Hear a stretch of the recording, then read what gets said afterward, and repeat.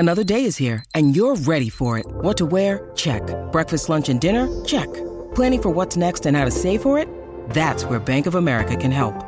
For your financial to-dos, Bank of America has experts ready to help get you closer to your goals. Get started at one of our local financial centers or 24/7 in our mobile banking app. Find a location near you at bankofamerica.com/talktous. What would you like the power to do? Mobile banking requires downloading the app and is only available for select devices. Message and data rates may apply. Bank of America N.A., member FDIC. Superman is an amazing, awe-inspiring superhero, but he can sometimes be a tough character to relate to. But the latest version of the Man of Steel, found in the show Superman and Lois, is one worth checking out. I'm Roger Chang, and this is your Daily Charge. Happy Labor Day, everyone. Instead of the usual look at a top tech story, my producer Brian Van Gelder and I are going to do something fun and fanboy over a relatively new show that we both adore. Now that's Superman and Lois, which just wrapped up its first season on the CW network and is heading to HBO Max later this month. It's flown under the radar, so we want to talk about why this is worth your time, why you want to check it out. We'll go into some light spoilers, but we really want to just focus on why we enjoy this show. So, Brian, just to start things off, why don't you tell me a little bit about how big of a Superman fan you are? I'm a comic book fan by and large, but I was a DC kid growing up. You know, like they always talk about Marvel versus DC, which is a fight I absolutely cannot stand because it's apples and oranges, man. You know, you got science fiction and you got science fantasy. Marvel's men trying to be gods, and DC is gods trying to be men. Yeah, a bunch of them still wear capes, but they're very different. But I grew up on Green Lantern and Batman, and then Superman got peppered in there, because, like, what kid didn't watch the Richard Donner Superman movies? And then my grandma had old tapes of the Fleischer Superman cartoons, and then obviously, you know, I'm 35 now, so I grew up with the Bruce Timm-verse. You know, we got Batman the Animated Series, New Adventures of Superman, Batman Beyond, Justice League Unlimited, on and on and on and on. Those were my defining superheroes, right? You know, Kevin Conroy and Mark Hamill, those are the voices I hear in my head when I read Batman and Joker comics. And Tim Daly or George Newbern, those are the ones that I hear in my head when I read Superman. It's just that simple. You know, it was so ingrained that you couldn't help but love Superman a little bit, right?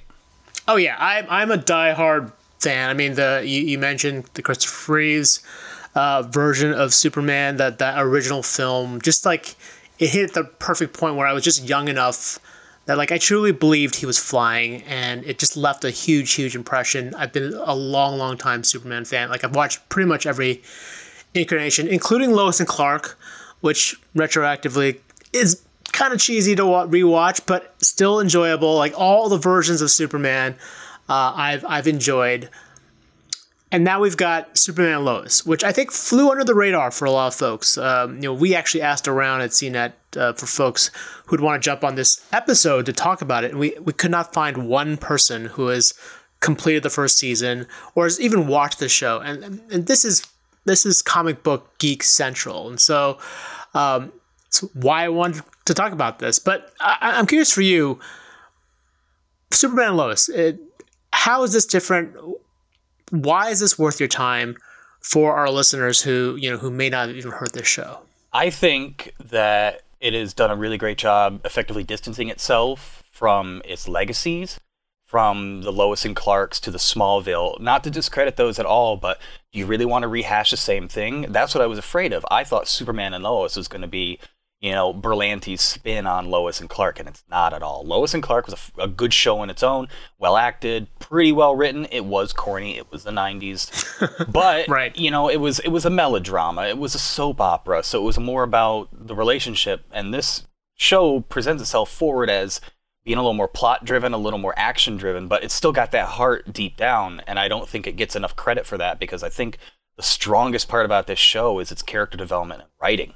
Yeah, for me, it's almost like a mashup between Friday Night Lights and, your standard comic book show. And not just because football plays an element, right? But Friday Night Lights, I thought, was a great show in terms of how it focused on character, focused on human interactions, like real humans and not folks that you would find in a typical CW drama, right? They actually acted like real life people who talked and communicated.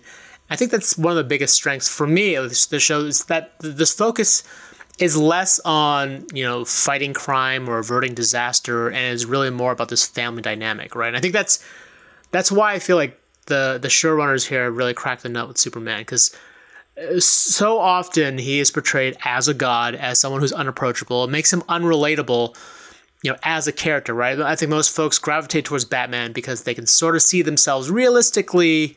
If you had like $1 billion or something, you could sort of become Bruce Wayne. You can't be Clark Kent. You can't be Superman, unless you're an alien. But I think the focus on family, making him not just a superhero, but a father and a husband, and one who doesn't necessarily do all the right things all the time, who struggles with this. I feel like that's where, at least for me, the show really took off. Like as a it sort of breathed a breath of fresh air into the franchise, into this character, because he's always seen as perfect, and like in this show, he's not. He makes mistakes. He struggles as a father, and as a father of two boys, just like Superman in this show, I can 100% relate. And I think that's for me is it just sort of it sets itself apart from every other version of Superman that's been out there. There's a big appeal for anybody in the parental space. I gotta say, no, for real though. Like, it is definitely focused on what it means to grow up. It's not fully on a coming of age story. There's definitely some of that in there, but they make Superman very attainable. Like you said, he's depicted as a god. If you watch the Zack Snyder movies, which I don't want to just come in here and dunk on them, they're flawed, right? In this, Superman himself is flawed. He shows his humanity more than anything else while he struggles to come to terms with his alien legacy without giving away too many spoilers.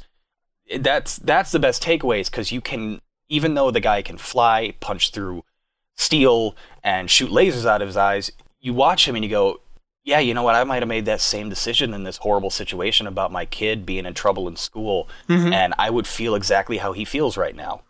And what I like about it is they've preserved that, the fact that he is, morally pure, that he is essentially a Boy Scout in many ways, and they kind of jokingly play off of that. But that doesn't mean he's perfect, which is great. Like, he makes mistakes, and they're relatable mistakes. They're like mistakes you would make as a father, as a human, and that's kind of great. I'm gonna butcher his name, Tyler Hoechlin. What do you think of Tyler Hoechlin's portrayal of Superman and Bitsy Tulloch's portrayal of Lois?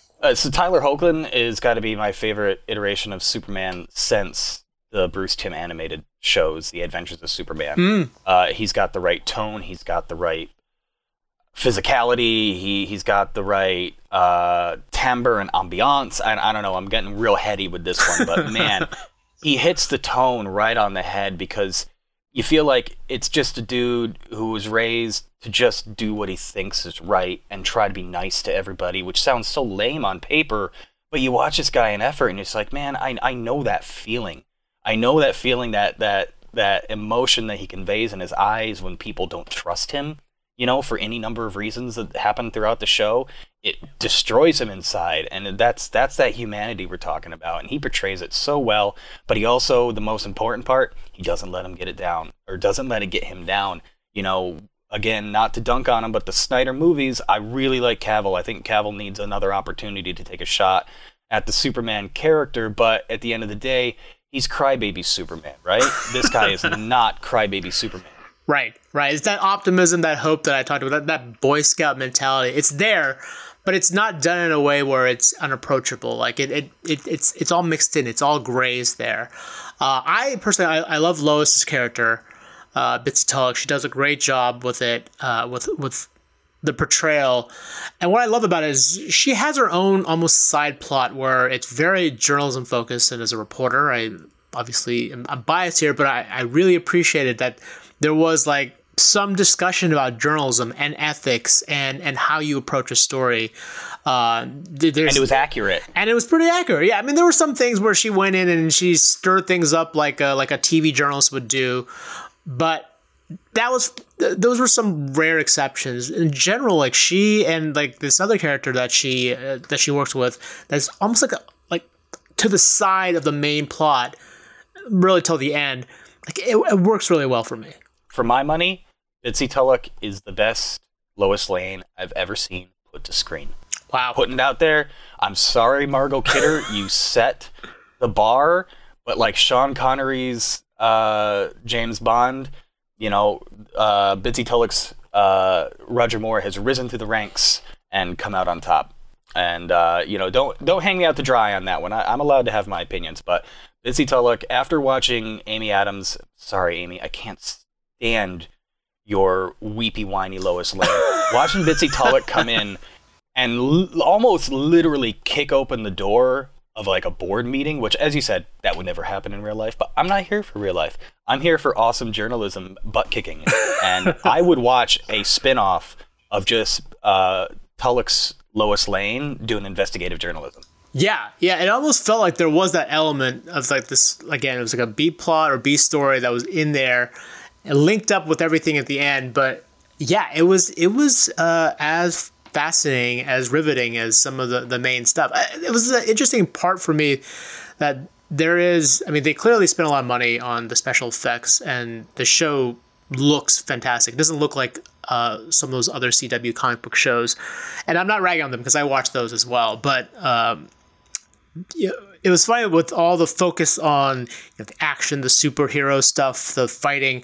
I found the most compelling moments were really the family moments. And I wanted to talk about the boys, Jonathan and Jordan. Spoiler: one of them gets powers. This is really the first episode of the show, but one of them gets powers, one of them doesn't. But I think they're one of my favorite aspects because they're like two twin brothers who could be like your sort of stereotypical drama teenage boy characters who get into these kinds of conflicts that only happen on TV. But they're real, they're human, they talk, they get into conflicts, but then they talk it over and they get over it, and they're always supportive of each other. It's one of my favorite dynamics of the show. I agree with you 110%. And for the record, when it's conflict in TV form, it's known as hijinks. That's the technical term. So those kids, yeah, they oh man, I could go on for a long time about this, but the kids are written so well. They could easily have passed off and being like, oh, Superman's got two sons. And we've seen Superman have kids before in the comics, right? Mm-hmm. That's not new. There's a current run with the Jonathan Kent successor child, who actually just came out as gay in the comics, which I thought was pretty revolutionary. Oh, wow. But the kids in the show, they could easily have passed him off as like, oh, the popular pretty boy, preppy athlete kid, and then like, oh, the sad goth kid who goes to Hot Topic.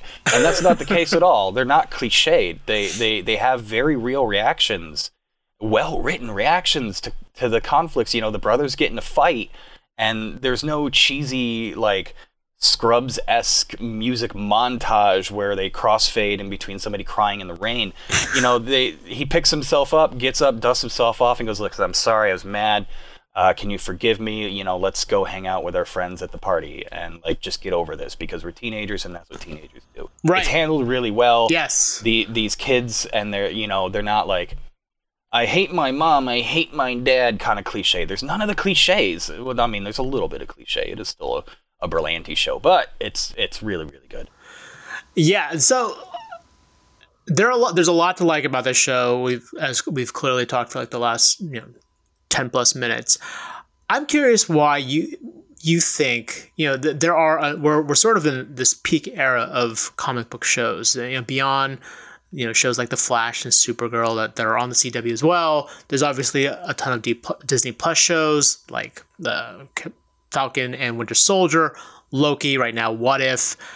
This show has, as I said at the beginning, has kind of flown under the radar. Folks don't really even know it exists or are even willing to give it a shot. And like I've talked to a number of folks, even on staff, who are hardcore comic book fans and even DC and Superman fans and still won't really watch this one. I'm curious why you think that is. And like all that attention is it just because Marvel sucked up the oxygen when it comes to the attention span of everyone?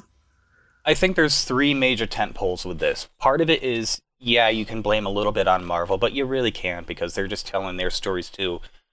But I think the audience at large, and myself included as like a big-time comic book geek, is feeling fatigue. I think there's a lot of superhero movie fatigue. That's why you're seeing people like Marvel kind of finally break the mold and get out of the box, and we're getting things like Shang-Chi And, you know, even WandaVision was a great example where it's like, this isn't a superhero show. No one's flying around blowing up buildings in a cape. What is this? It's like, oh, no, it's just comic book mythos. It's telling modern mythology in a unique way with colorful characters that are very memorable. So the fatigue thing is weighing in. I think it's also suffering because of broadcast schedules. You know, unfortunately, they did also suffer due to pandemic lockdowns, and there were giant hiatuses that they had to deal with, and that's just the circumstances. People don't know that necessarily, so they go to tune back in on Wednesday night to see the show, and it's not there for 3 weeks. They forget about it. You know, our attention spans as humans is minuscule at best. Yeah, definitely. And the fatigue thing is real. Just if you look at the comic book shows that are on the CW, right? I mentioned The Flash, Supergirl, what is it, Legends of Tomorrow, Batwoman. There are a number of these shows, Black Lightning, like there and there a lot of these other shows, and I think that's why this one stands out, is they all kind of follow the same formula or format. Like it's, you know, the big superhero, the front person, like the Flash, and then there's a supporting cast, and they all kind of work together to fight the villain of the week. And it's very easy to be fatigued by that, especially since there are so many different iterations of the show. But and they all cross over Yep. and meet Yep. and mismatch and mulligan and reboot and all this. And I think people get a little daunted by that. Even I, as a self-proclaimed fan, watched the first couple seasons of Flash, and then I never really got into Green Arrow, but I was going to give it another shot. But then all of a sudden we got Legends of Tomorrow, we got Supergirl, we got Black Lightning, and all these other, and I'm just like, I can't keep up with this. I literally don't have enough hours in my week, so I kind of like backed off. But I also think another part of that is Superman doesn't have the greatest reputation right now, you know? People aren't happy with the Snyderverse at large scale. We haven't seen a truly fantastic iteration of Superman in a while. People keep trying to do, you know, the jokey version in the cartoons, and then like the way, way, way too serious version in the movies. Yeah. And this kind of lands right in the middle. Yeah, no, like I said, if you are in any way a DC or Superman fan, do yourself a favor and check it out. If you're in the US, you can access it, I think, via the CW app right now. And I think in about 2 weeks, it'll show up on HBO Max. So if you're a subscriber there, you can check it out. But otherwise, worth your time. Thank you for humoring us on this Labor Day holiday. We figured we'd just do something fun and different. If you have any questions or suggestions for other topics you want us to tackle, hit us up on Twitter at The Daily Charge, or sign up for direct text messages from me by heading to cnet.co/dailycharge. And if you liked what you heard, please rate and subscribe to the podcast. It really helps us out. For The Daily Charge, I'm Roger Chang. Thanks for listening.